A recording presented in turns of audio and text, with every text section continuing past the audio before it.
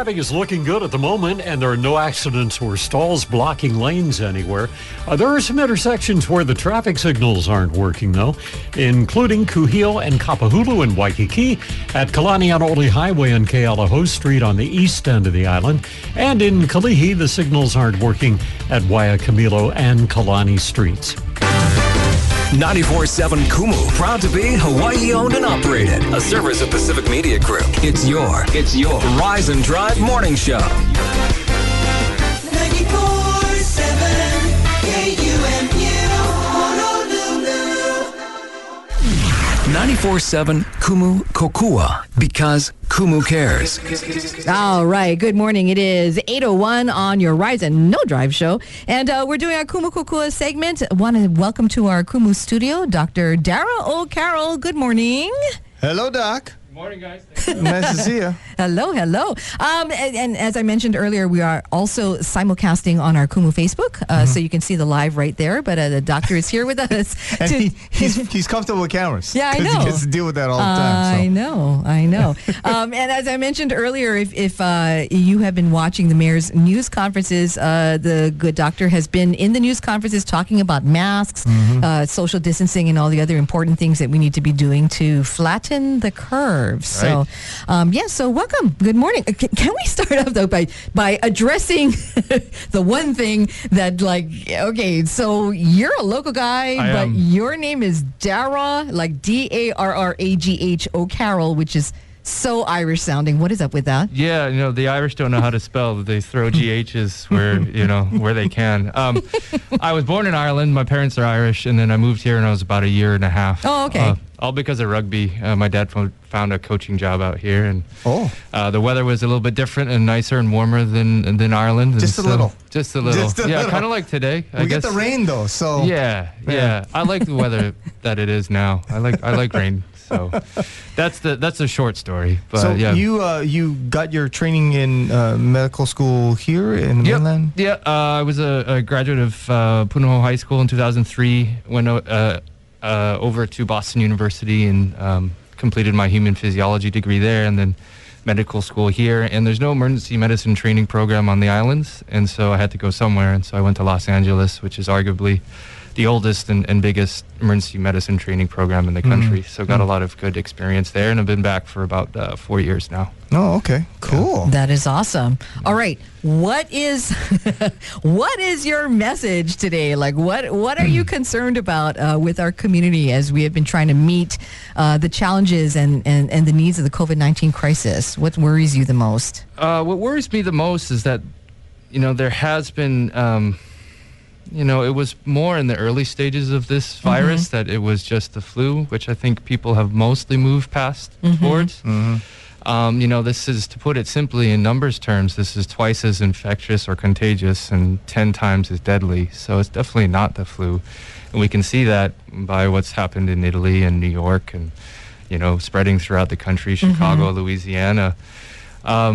And to not lose, we've done a great job here in Hawaii thus far in flattening the curve, and to not become complacent, because what a lot of these numbers and epidemiological models are built on is that all of us are susceptible. And when, we have a camera malfunction here. I'll fix it. I'll take care of it. Okay, continue, please. Yeah, what these models are built on is that everybody's susceptible. And if we've only got, 500 odd positive tests, which definitely does not account for all of our positive cases here in the islands. I've seen a lot of estimates up in already the 5,000 to 10,000 or even 15,000 mark. It depends on what sort of model you're looking at. That still leaves almost our whole population here susceptible. So we're very, very susceptible to a secondary or tertiary or quaternary curve, not just that first curve that we... That's what people are talking about. They're saying that it starts at one level, and then we hit a peak, it goes down a little bit, and then it peaks again. Yeah. Because either we relax and people stop doing what they're supposed to be doing, or just the virus, compensates and things change, and you're not expecting that, right? Yeah. I think there's two aspects to look at it. Is that we can't stranglehold our economy forever. If we had the choice, we could. A lot of people have said if everybody in the country froze for 2 weeks and did not Would be good. move and was 6 feet in front of or away from everyone, the virus would peter out, and it would. But we can't have that. We still have essential workers. We still have things that are moving. And then also, it's a slow strangulation with our economy, and it's a really hard balance. You can't put a number on a life either. And so it's striking that fine balance that a lot of studies are trying to find. And I think looking at China and how they're opening up at the moment, and hopefully they'll continue to be very forthright with their information, which they have been, Singapore and South Korea, so we can all learn from other countries who are ahead of us. And the islands being in a unique position that we can hopefully control who comes in and who comes out. Right. Yeah. Well, just a couple quick things. We've all been reading and hearing and watching, and it's just you're inundated with information about COVID-19 and how it spreads and all of that stuff. But I just wanted to make sure I was clear on a couple things. Sure. One of the things is that you can be contagious, but not have any symptoms at all, which is why wearing a mask is really important. Exactly. And that's what's made this virus so tricky to contain, and why containment methods across the globe have failed, is that, let's just take it, the flu. The flu, you're generally only contagious at most a day before you develop symptoms. So that period of where you're walking around and not being careful and not coughing. Shedding, they call it. Exactly. Shedding the virus. See, Shedding. learning the words. Yeah. Well, I'm wearing with a a mask. D, so with I a can't D, shed by the on- way. Yes. on them. Yeah, right. Exactly. Yeah, so the flu, you're at most there's a day of shedding, unknowing asymptomatic shedding. But with this virus, studies have shown that 3 to 4 days before you start having symptoms, you could be shedding. And then what's come out most recently is that 20% of people will never have symptoms at all, but will be walking around shedding the virus unknowingly. So that's why Right. it's really important when you're in high traffic areas, grocery store, pharmacy, bank, anything of that nature, where you can't be 6 feet away from people, that you're wearing a mask. Okay. So then if that is the case, right? So we've talked about asymptomatic carriers of the virus then. So why is it that the government continues to prioritize only people who have symptoms in order to get the testing? Are you talking about nationally or here? Both, actually. I can't speak to the inner workings of their decision, so I wish I could. But there is still a drastic clamoring, I would call it, for all the same resources. Everything from the pipettes that we use to transfer the virus and the reagents and the chemicals, and then also the swabs themselves that go pretty far back. You know, they're pretty. Man. It's a good amount of plastic. Ugh. I had a swab done about 2 weeks ago. Thankfully, it was negative. But yeah, it's not pleasant. It's not going to hurt you, but it's not pleasant. But those swabs were manufactured in northern Italy, Right. which is everybody across the world, every municipality is going after the same resources, and so there's a backlog, and people are trying to build their testing capabilities up, and so we have to kind of, I would say, use them wisely. And of course, we would love to test everyone, and that would be the best way to get a hold of how many people actually have this. And then, hey, if you test positive, now you got to quarantine yourself. But using them on the most wise populations, such as our essential workers, our healthcare workers, and then spreading out from there is the best bet. Yeah, so just short on supplies, so had to prioritize, basically, is what Yes. was happening there. The other thing I had to ask you about was initially when the virus came around, people were saying, well, it affects the oldest population, the oldest part of our population. The youngest part, they'll catch it, they can give it away, but they're largely safe. Sure. But now we're finding that's not actually true, because there's this middle ground of people who are in their 20s and their 30s who are getting very, very ill. Sure. Right. And that might be just because a large part of our population is in 20 to 40 to 50-year-olds. Thank God our keiki are not being hurt from this as much as, as other groups of people. Yeah. It would be absolutely devastating if it was taking the youngest of our population. Sure. And the theories behind that are twofold. One, that they still have a thymus gland, which increases their T cells, which are a type of immune cell.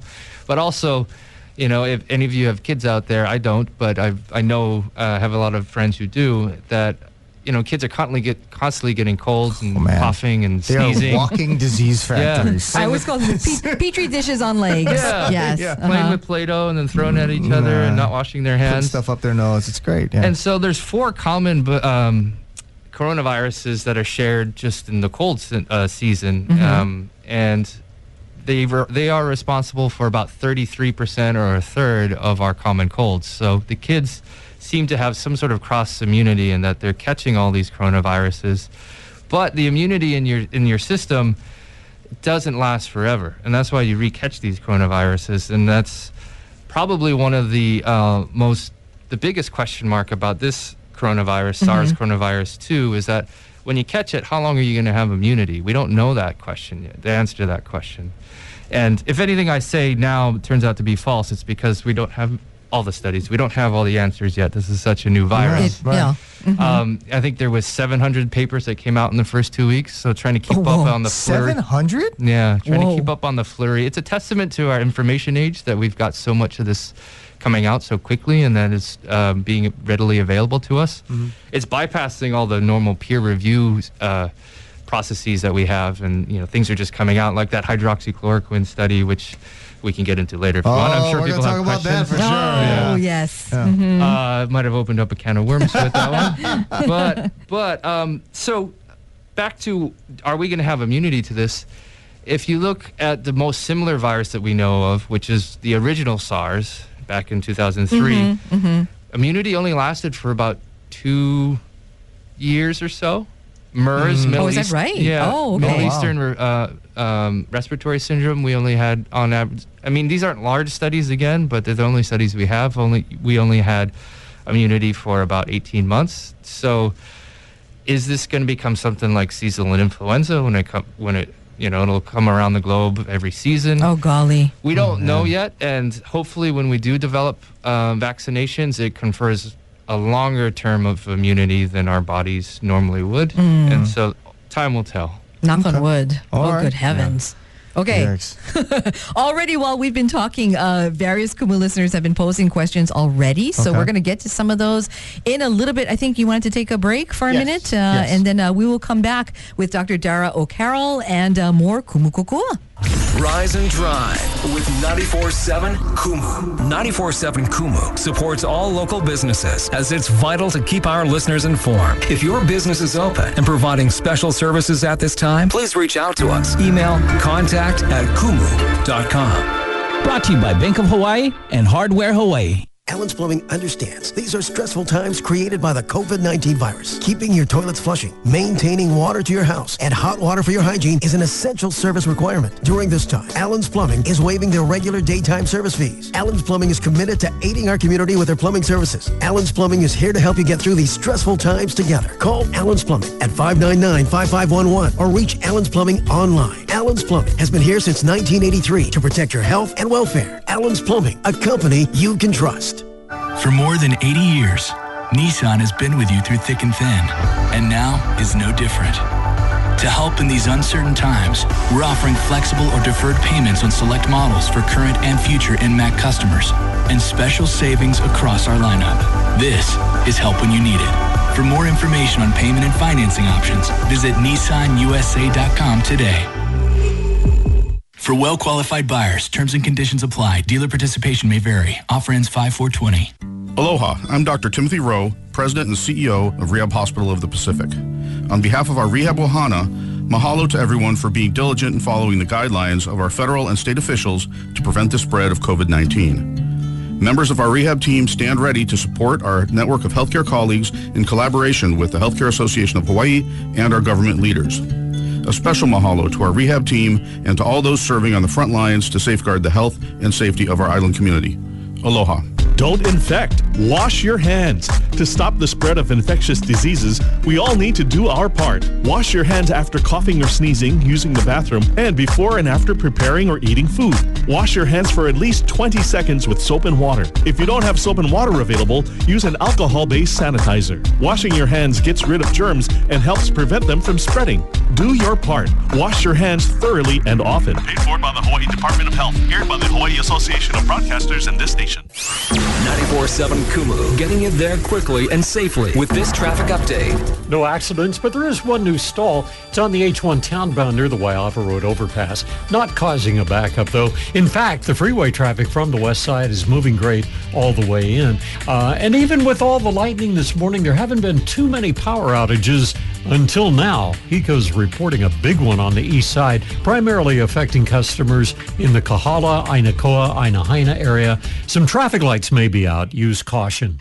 94.7 Kumu Kokua, because Kumu cares. 8:15, Rise and No Drive. It's Devin. And Desmi. And we have Dr. Dara O'Connor here with us. O'Carroll. O'Carroll, yes. sorry. Yeah. I knew it was I put the Chang old part and Chang. right. It's Yeah, close. well, it's close unless it's actually your name, and then it's not close at all. So sorry about that. That's okay. Because we just talked to a guy named Nikota, and we always get confused for each His other. last name is Nikoba. So it's Nikoba and Nikota. So yeah, the O'Carroll. Yeah. Okay. So sorry about When that. this is all done, you can buy me a drink for that. Sounds good. Sounds good.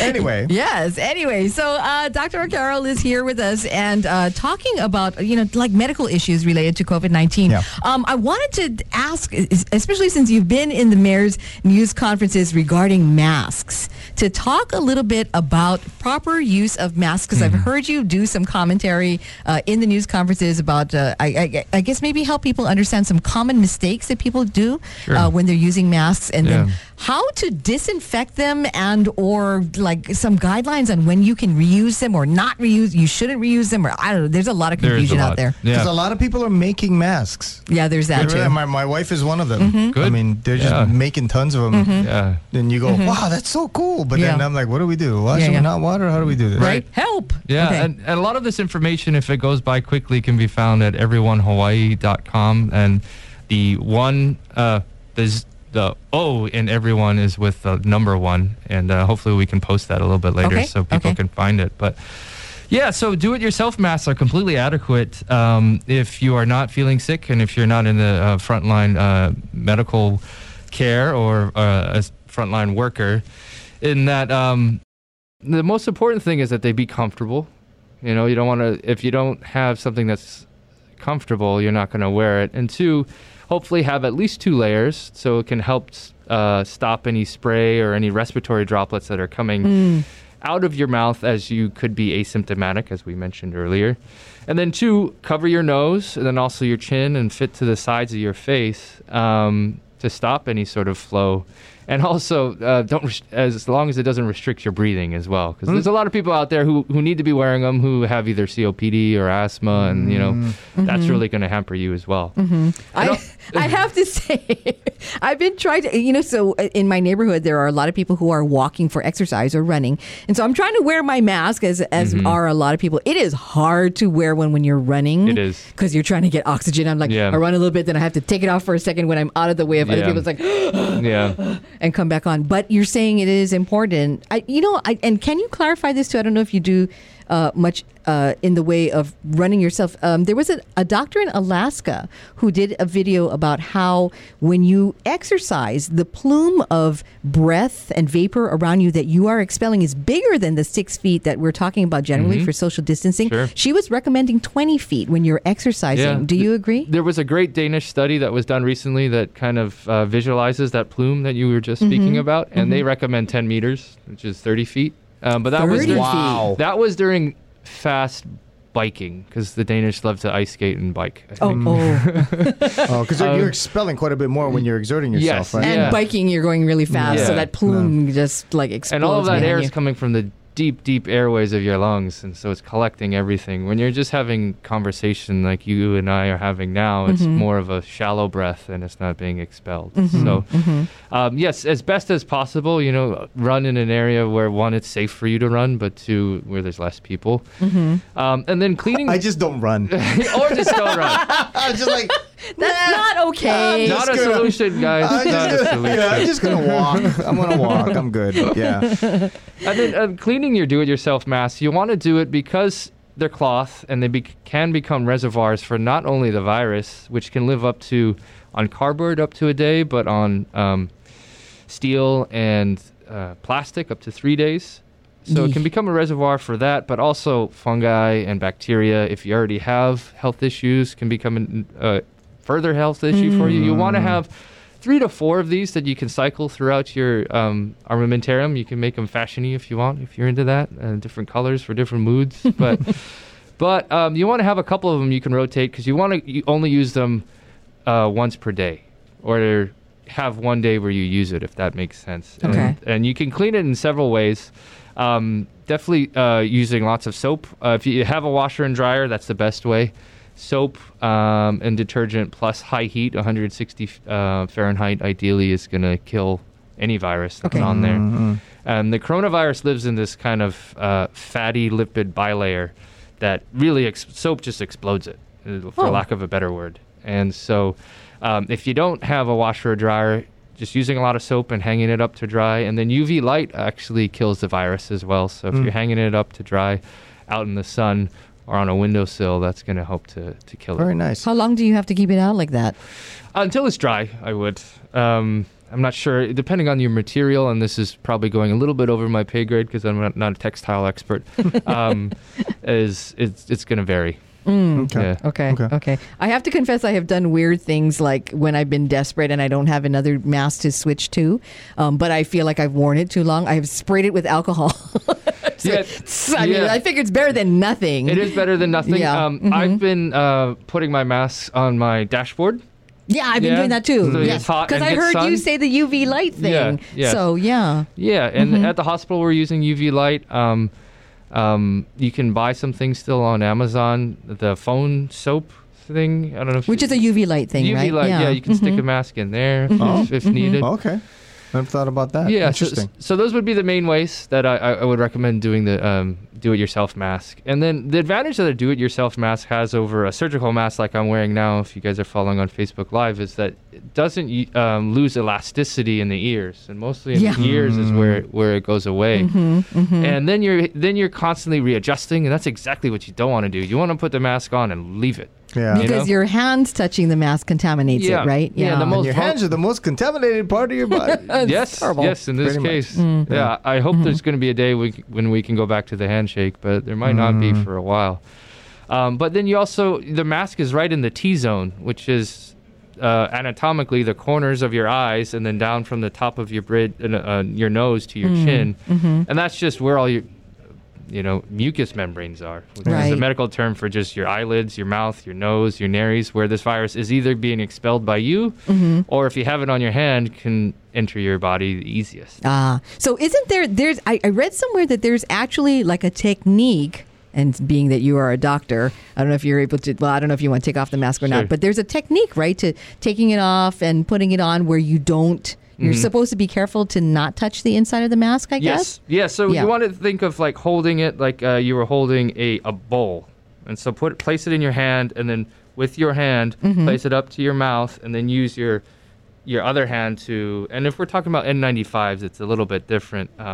That's what I'm usually trained to use. But with surgical masks, you just use your hand and place it up to your mouth, and then use your second hand to place the ear loops. Or if you find it easier, just put it up onto your nose and use that like kind of metal elastane to on the bridge of your nose, and then the 2 loops just over your ears, and just do one motion. It's basically, everyone's going to be a little bit different, but one simple motion that you don't have to readjust is the best method. And then don't touch it again. Yes. Don't touch it. Okay. Okay. So then related to that, then I have a question. So surgical masks, which are the gauzy ones that are kind of like accordionated across. Yeah, they have pleats. Yeah, they have pleats. Should those, because there are a very limited number of those masks out, and I know technically that people are supposed to reserve those for healthcare workers, but there are a lot of people around town who are wearing those. Are those reusable at all, or are you not doing yourself any good if you rewear them again? In general, we say you can use those for in total about 8 to 12 hours. And the limiting factor is, again, the elasticity of the ear loops. Oh, okay. Because eventually they're going to degrade, and it's going to start falling beneath your nose at around 8 to 12 hours. So if you go out to, a grocery run, that's about an hour and a half, give or take. And so you can reuse that mask a couple times. And you can sterilize these mostly by putting them in a bag away from you. And Okay. after 3 days, any virus, so it lives the longest on plastic and steel. And these are more, I would think, be more akin to cardboard, which is a 24-hour life cycle for the virus. After 3 days, should be safe enough that you could reuse it again.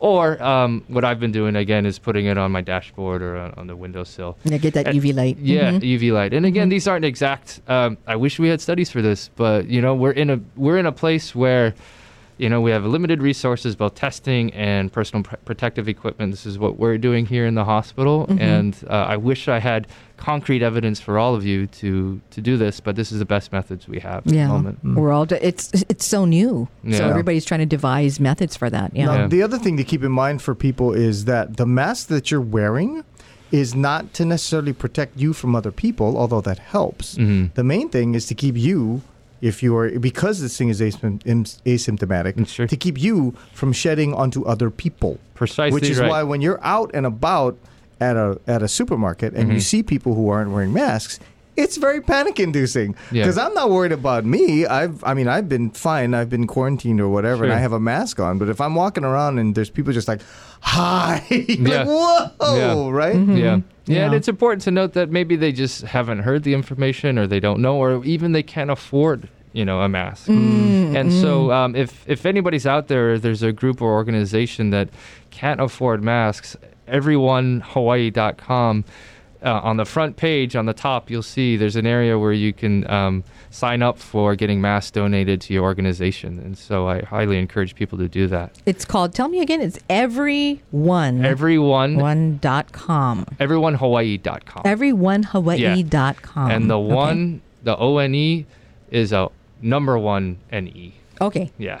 Okay. Sorry. I was going Just to make it more confusing for people. Sorry. But we do have a supply of surgical masks to be donated to, elderly care centers, people on the front lines, people who can't afford masks, and we'll do our best to get those to you as fast as possible. That's awesome.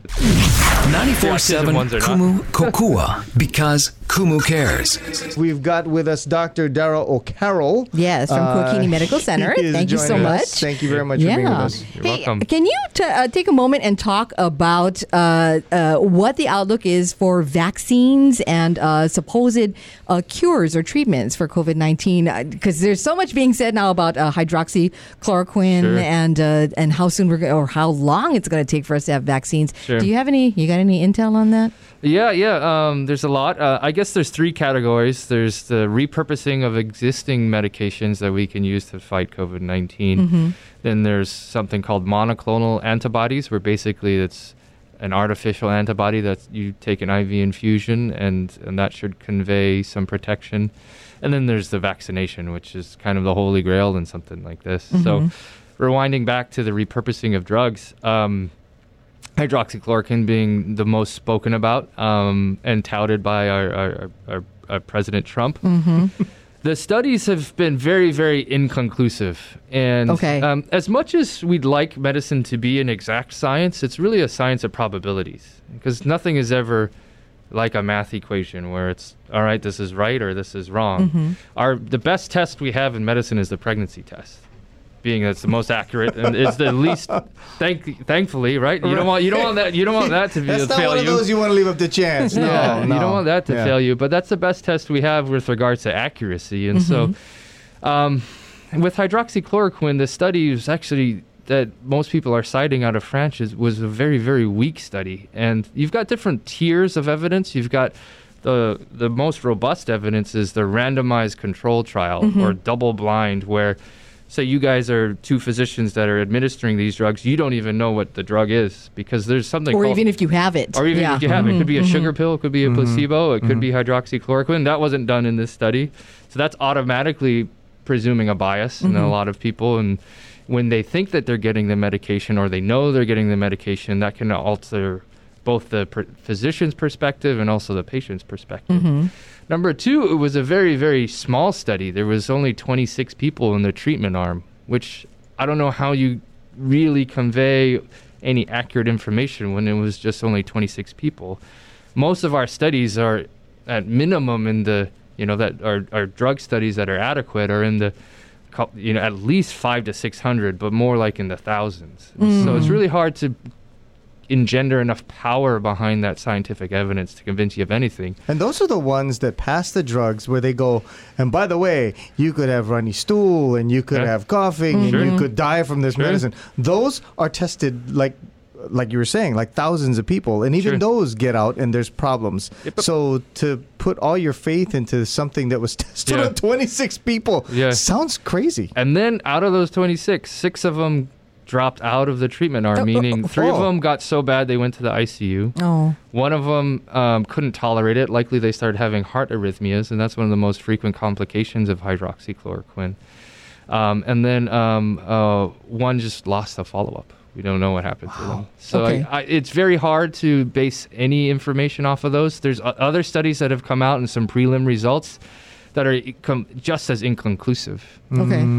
So what you're saying, and boiling it down to where our listeners are, basically, if you out there are going, I gotta get this drug so that I can take lots of it and protect myself. That's not something that's recommended at all. It's if anything, like I wouldn't even recommend it to my family, if that makes anybody feel any better.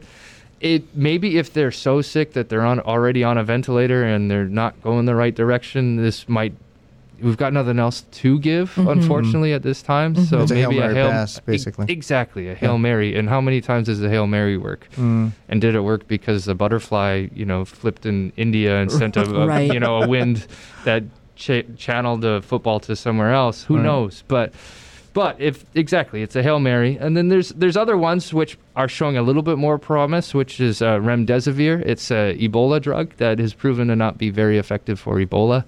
And they're currently studying is a 10-day course versus a 5-day course going to be efficacious. And obviously, we'd hope that the 5-day course would be just as efficacious as the 10, because that means we wouldn't have to manufacture as much and could go around a lot more. There's another drug that's an anti-interleukin-6. Sorry to interject some medical jargon there, but basically an interleukin is a chemical messenger, an inflammatory messenger. And there's theories that if you cut off that specific interleukin-6, that it'll help that bad inflammation that's happening in your lungs and the rest of your body. So they're studying that one. And there's a few others. There's a Japanese antiviral medication that they were using for the flu, which they're looking at as well. And I think Shinzo Abe has been kind of doing the same thing Trump has been doing, like releasing the cat out of the bag before like the medical community is really willing to accept it. But I get it. We all need hope. We all need things to look for. And so probably moving on to our second category of the monoclonal antibody. Basically, it's a group out of San Francisco, Distributed Bio, who was featured in the Netflix documentary Pandemic, How to Prevent an Outbreak, which I did a little bit of work on as a medical consultant. But they've shifted their work from flu to this. And what a monoclonal antibody is basically it's a artificially engineered antibody which can attach to the virus. Whoa. And if you were injected with this, it could convey up to 8 to 12 weeks of passive immunity. And so it'd be used for, 1, the sickest people, and 2, probably the frontline medical workers. They're making it in conjunction with the military, so I'm sure the military is going to want it as well. But that's probably a couple months away. Okay. They're saying, and it's already shown to be, at least computational-wise and in the laboratory, in the test tube, to be attaching to the virus and isolating it. So that's a good sign. Okay. But that distribution of something like that would be very controlled and for the frontline workers and the really, really sick. Yeah, and for those who are unfortunately sick enough to be on a ventilator and really, really need it. The reason I wanted to just interject and clarify that is that over the past day or so, we've been talking with the Office of Consumer Protection, and they've been talking about how people are getting scammed because scammers are telling them, oh, I've got this miracle drug that if you take it or something, pay me this money, I'll give you the miracle drug, you'll be protected. And I'm just translating for our listeners, but please correct me if I'm wrong, but what our doctor is saying here is that don't be duped and think that some kind of protective drug is widely available. It is not, is what you're saying. It definitely isn't. They've even tested vitamin C. A lot of people have asked me about what supplements should we take, and in China they gave high dose vitamin C through the vein, IV form, 3 grams every 8 hours or something of that nature, and it proved to be not helpful at all. Okay. So continue to take your supplements just like you regularly do, but chowing down on your vitamin C can cause problems in itself and just cause really expensive shishi. That's That's what my doctor said too. He was like, multivitamins, it's just expensive shishi. Yeah. Which actually, when you're done talking about various medications and treatments, that a couple of our listeners have asked about immune boosters and things like that, which we'll come back to in a moment. Yeah. Yep. And then our last category is the vaccinations, and we skipped the animal stage. A lot of these companies have, which is, imagine being that first human to get injected with something that this has never been injected to anything before. Seattle, that one guy in Seattle was like, I'll take it. And I went, okay. Yeah. So we're moving as fast as humanly possible. But to put it lightly, there's a type of coronavirus that infects cats. And that's maybe why this, you hear the story about the tiger getting infected. And so coronaviruses flip-flop or have zoonosis, which basically is a virus that can jump from species to species, which this did from bats. We're almost 100% certain bats to maybe that little aardvark animal, I'm blanking on the name, the pangolin, to us. Wow. Yeah. Okay. But, sorry to digress, but... So they tried to make a vaccination for this coronavirus that affects cats, and it actually made this disease in cats worse when they got the vaccination. Wow. To illustrate it simply is the antibodies attached, or the vaccination caused antibodies to attach to the virus, but not enough that it kind of guided it to your white blood cells, which are and then just let it do its job, instead of made it more effective. Made it more effective. And so that's what we want to make sure is not happening. And then also we want to make sure that this vaccination conveys, as we said earlier, a long-term immunity rather than the couple years that most coronaviruses our body responds to. So there is hope. People are moving really quickly. There's a lot of different companies that are working towards them. So we don't have, bottom line is we don't have adequate therapeutics. And the only means we have of preventing this spread is the social distancing measures that we have at our disposal. I think that's why people are having such a hard time with it, and the medical community is so concerned because unlike the flu, we don't have a vaccination. Unlike chickenpox, we don't have a vaccination. That's not 12 to 18 months. That's 12 to 18 months away. So to think that you're going to be exposed to this thing, you're going to catch it, and then you're good is really faulty thinking. And the fact that you think the medical community is going to be swooping in to help you, there's only so much you guys can do. And a lot of it is, it seems to me, is more trying to take care of the symptoms as opposed to trying to find the underlying cure. And you guys are racing to do that, but at the same time, all these people are getting sick. So it's like, just stay away from everybody. Stay well, and then you guys can sort out kind of who is where. I think that's where they were having such a problem in New York because people kept getting sick, right? And then they couldn't figure out how to narrow it down. And we thank you from the medical lines. We thank all of you for doing all this hard work. And everybody's lonely and tired, and we're poor. We're social beings, and we need to be out there, and that's what makes us thrive. And it's buying us on the medical front lines time to find cures and therapeutics. So we thank everybody for doing that. 94.7 Kumu Kokua, because Kumu cares. We're here with Dr. Dara O'Carroll, and he's talking story with us about COVID-19.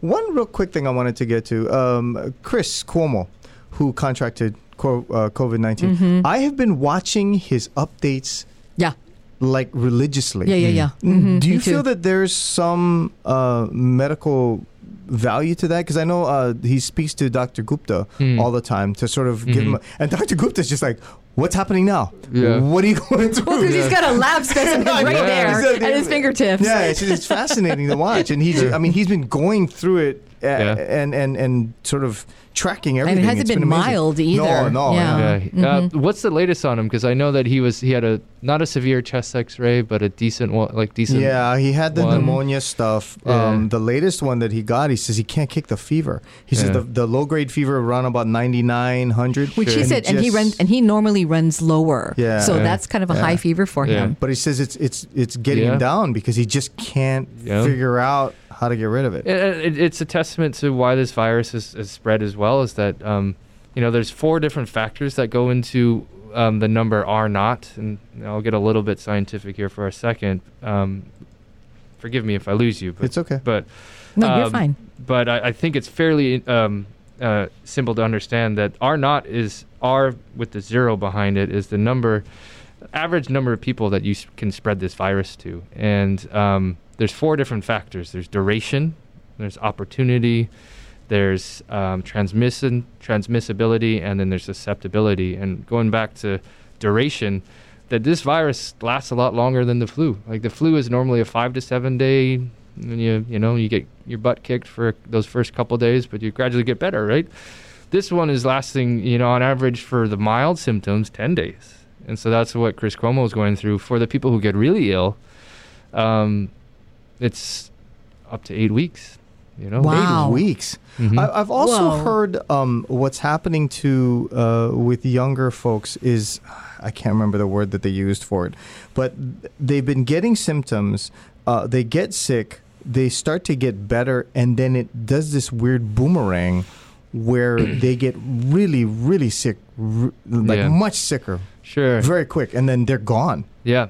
On average, if you are going to become very ill, it's usually around day 7 to 10. Right. That you start feeling, and what most people feel is extreme fatigue and shortness of breath. Mm-hmm. And those are 2 signs that if you're ever, if you do catch this illness, most 80, and not trying to sound too dramatic, but 81% of people are going to just have mild symptoms, which is the vast majority of people out there. So, we've got Tom Hanks and Daniel Day Kim who've recovered and done well and said, hey, look, it's not a death sentence, and it's not. But for a large proportion of people who already have pre-existing health factors, diabetes, cardiovascular disease, lung issues, it is something to worry about. And normally it's day 7 or 10 where they start feeling those symptoms on average. And, everything, if you look at a bell curve, there's always people all the way on the beginning of the bell curve and all the way on the end of the bell curve. But on average, it's day 7 to 10. Okay. Yeah. Okay. All right. Wow. Do we have any questions? We do have a ton of questions. Yeah. Yes. Okay. Sorry. No, absolutely. And I am getting questions from our listeners on our various channels, not only on our Kumu Facebook, but also our Instagram as well. So let me pose a couple of the questions. You were just talking about what to do if you feel symptoms. And one of our listeners, Ella, is asking, so if you do feel symptoms, you shouldn't go into the ER? You shouldn't call 911? What should you do? Yeah. I would encourage people to use their medical care remotely, if at all possible, first, if they have any questions. And again, whatever I say to you here now today is not specific to your situation, Ella. I apologize. I can't give you specific information. But in general, if you're just having mild symptoms, cough, fever, feeling a little bit, quote unquote, flu-ish, best thing for you to do is put a mask on and isolate yourself. Okay. Be in a room by yourself. Try and get food dropped to you outside the room. Wash your hands. Those sort of things. But the time to pull the trigger to obtaining care, and you should always call your doctor. There's a lot of telemedicine that's going on now, which is great, where you can FaceTime and be face-to-face with the doctor, but not being in the same room. Use that first. But you don't want to head into the ER if at all, if you can avoid it, because it's kind of like running into a burning building.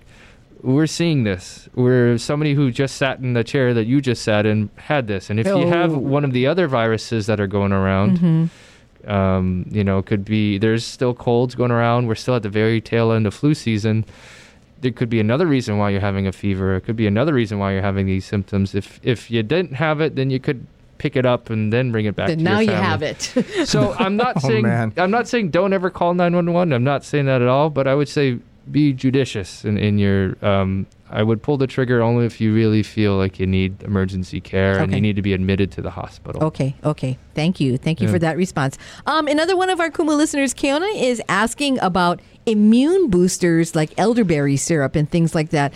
And so he's asking, do immune boosters like elderberry help? Also zinc and Zicam products, which I might add, the last time I was in Don Quixote, the entire section of Zicam and all the sort of like preventive cold medicines were just cleared out. People are trying to do some kind of preventive action. Is that money wasted? I think it's on the same lines as expensive shishi.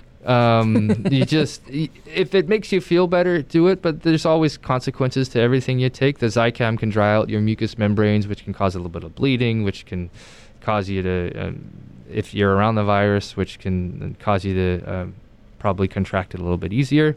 So that's if you're using it all the time. Awesome.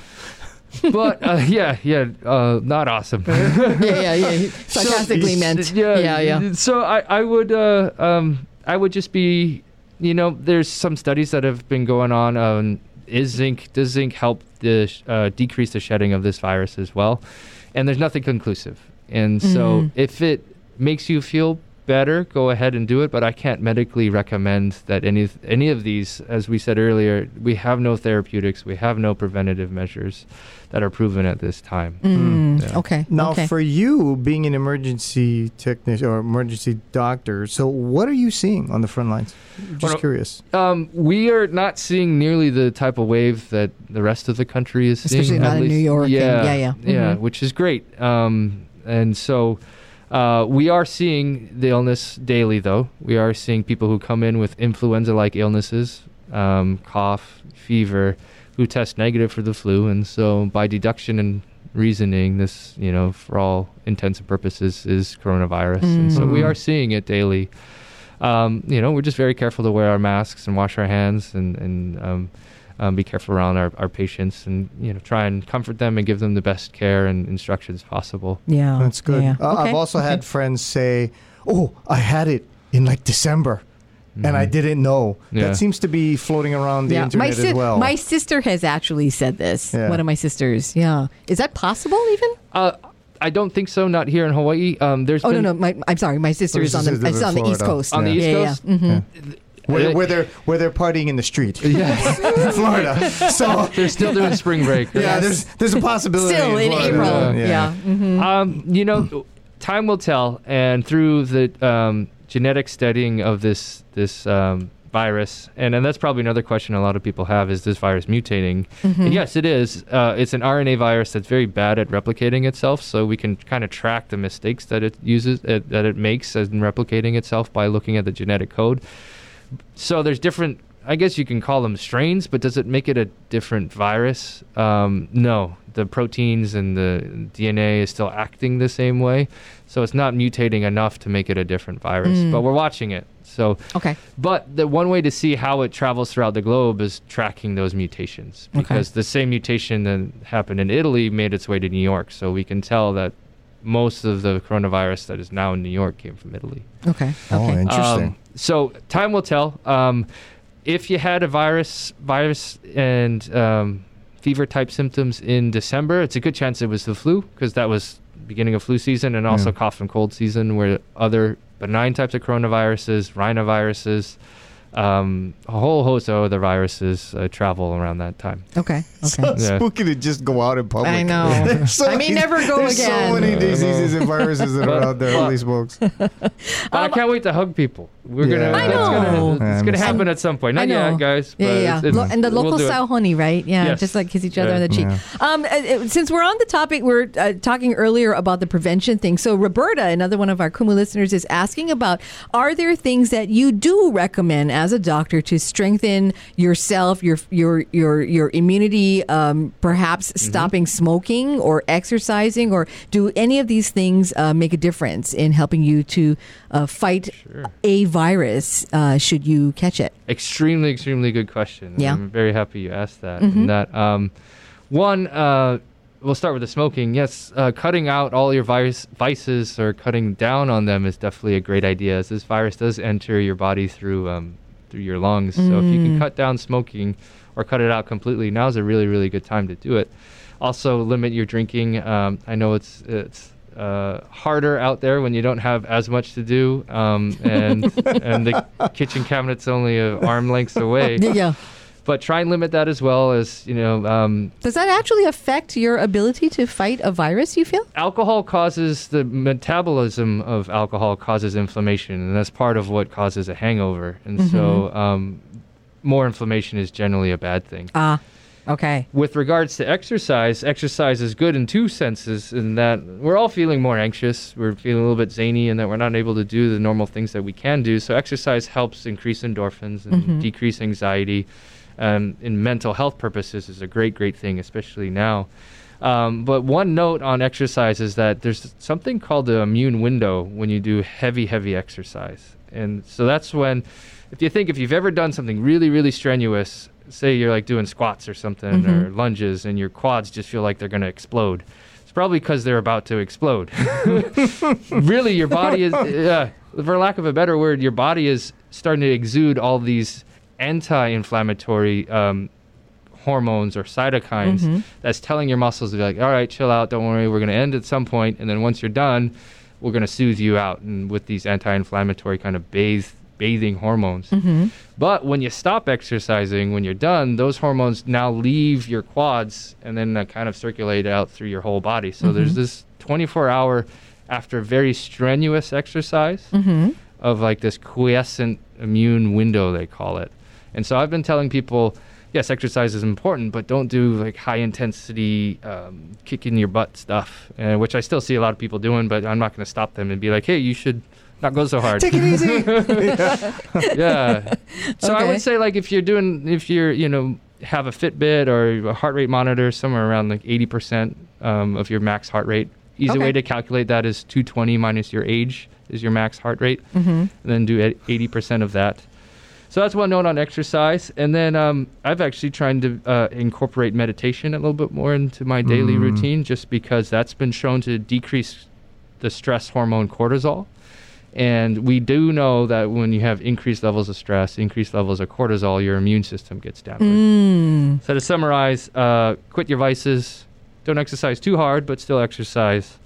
And if you can, meditate. There's a lot of free courses out there. Calm is one app. Headspace is another app. I have no financial gain in any of those. I use Headspace. I like Andy's calming British voice, but Okay. That is important. When you mentioned cytokine. Cytokine. They call it a cytokine storm. Yes. Yeah. So that's how a lot of people. Basically, it's just a lot of chemical messengers that are causing a ton of inflammation, specifically in your lungs. And it's just filling your lungs up with fluid. And your lungs don't like to have fluid in them because you can't transfer the oxygen and carbon dioxide that you need to. 94.7 Kumu Kokua, because Kumu cares. Okay, we're back. We hope you don't mind. It's 9 o'clock in the morning. Yeah, we got Dr. Dara O'Carroll here with us. And man. All right, so shoot, let's go, because I don't know how long we've got him. So absolutely, we wanted to, as a last thing, tackle the issue of how people can get masks, because this is, as we mentioned earlier in this conversation, for some people it is an economic issue. It is hard to get their hands on, certainly on purchased masks, like ready-made masks. Even to be able to get the materials to make your own sometimes can be a little bit difficult. And actually, one of our Kumu listeners, Ilse, she posted in Waimanalo, no one is distancing or wearing masks, and she's wondering what to do about that, actually. So do you have any guidance there? Yes. There's a great nonprofit organization by the name of everyonehawaii.com, and how you spell that is the word everyone, and then just replace the the O with a 1. So it's actually everyone, N-E. Yeah, like Hawaii.com. Okay. And they've got a surplus of masks that we're ready to distribute to any organization or person in need. And so you just go to that website, click on I think it's the need mask button, and fill out that form, and somebody will get back to you as soon as they can about getting surgical masks, disposable surgical masks. Okay.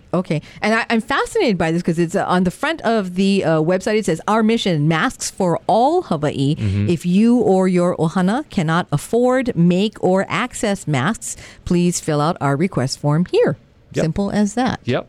And so it'll just ask for your name and phone number and address, and we'll go from there. Okay. Because I can see people getting so desperate, man. I've seen people with the eye mask on their face, and you go, I don't think that's. I mean, I guess it's better than nothing. Again, it would but be. Yeah. Or the and women's it's cloth. the women's sanitary pad as well. I've seen that. Well, that one's got, and that one sticks, so you can just put it on your. Yeah, you might not be able to breathe with that one. Yeah, well, it's a little harder to breathe. Yeah, you probably don't want to exercise with that one on. No. Oh dear. So was there anything, Dr. O'Carroll, that you wanted to mention to people, just kind of in closing? No, my heart goes out to everyone who's been affected by this, both either medically or economically, and we're all feeling the same way. And that I just like to relay something that was taught to me by the Polynesian Voyaging Society, and that is the Olelo no Iao of He va'a, he moku, he va'a, and that is an island is a canoe, or a canoe is an island is a canoe. And when we were out there traveling all on our own, 15 people, we were a traveling community, and everything we did was for the good of each other.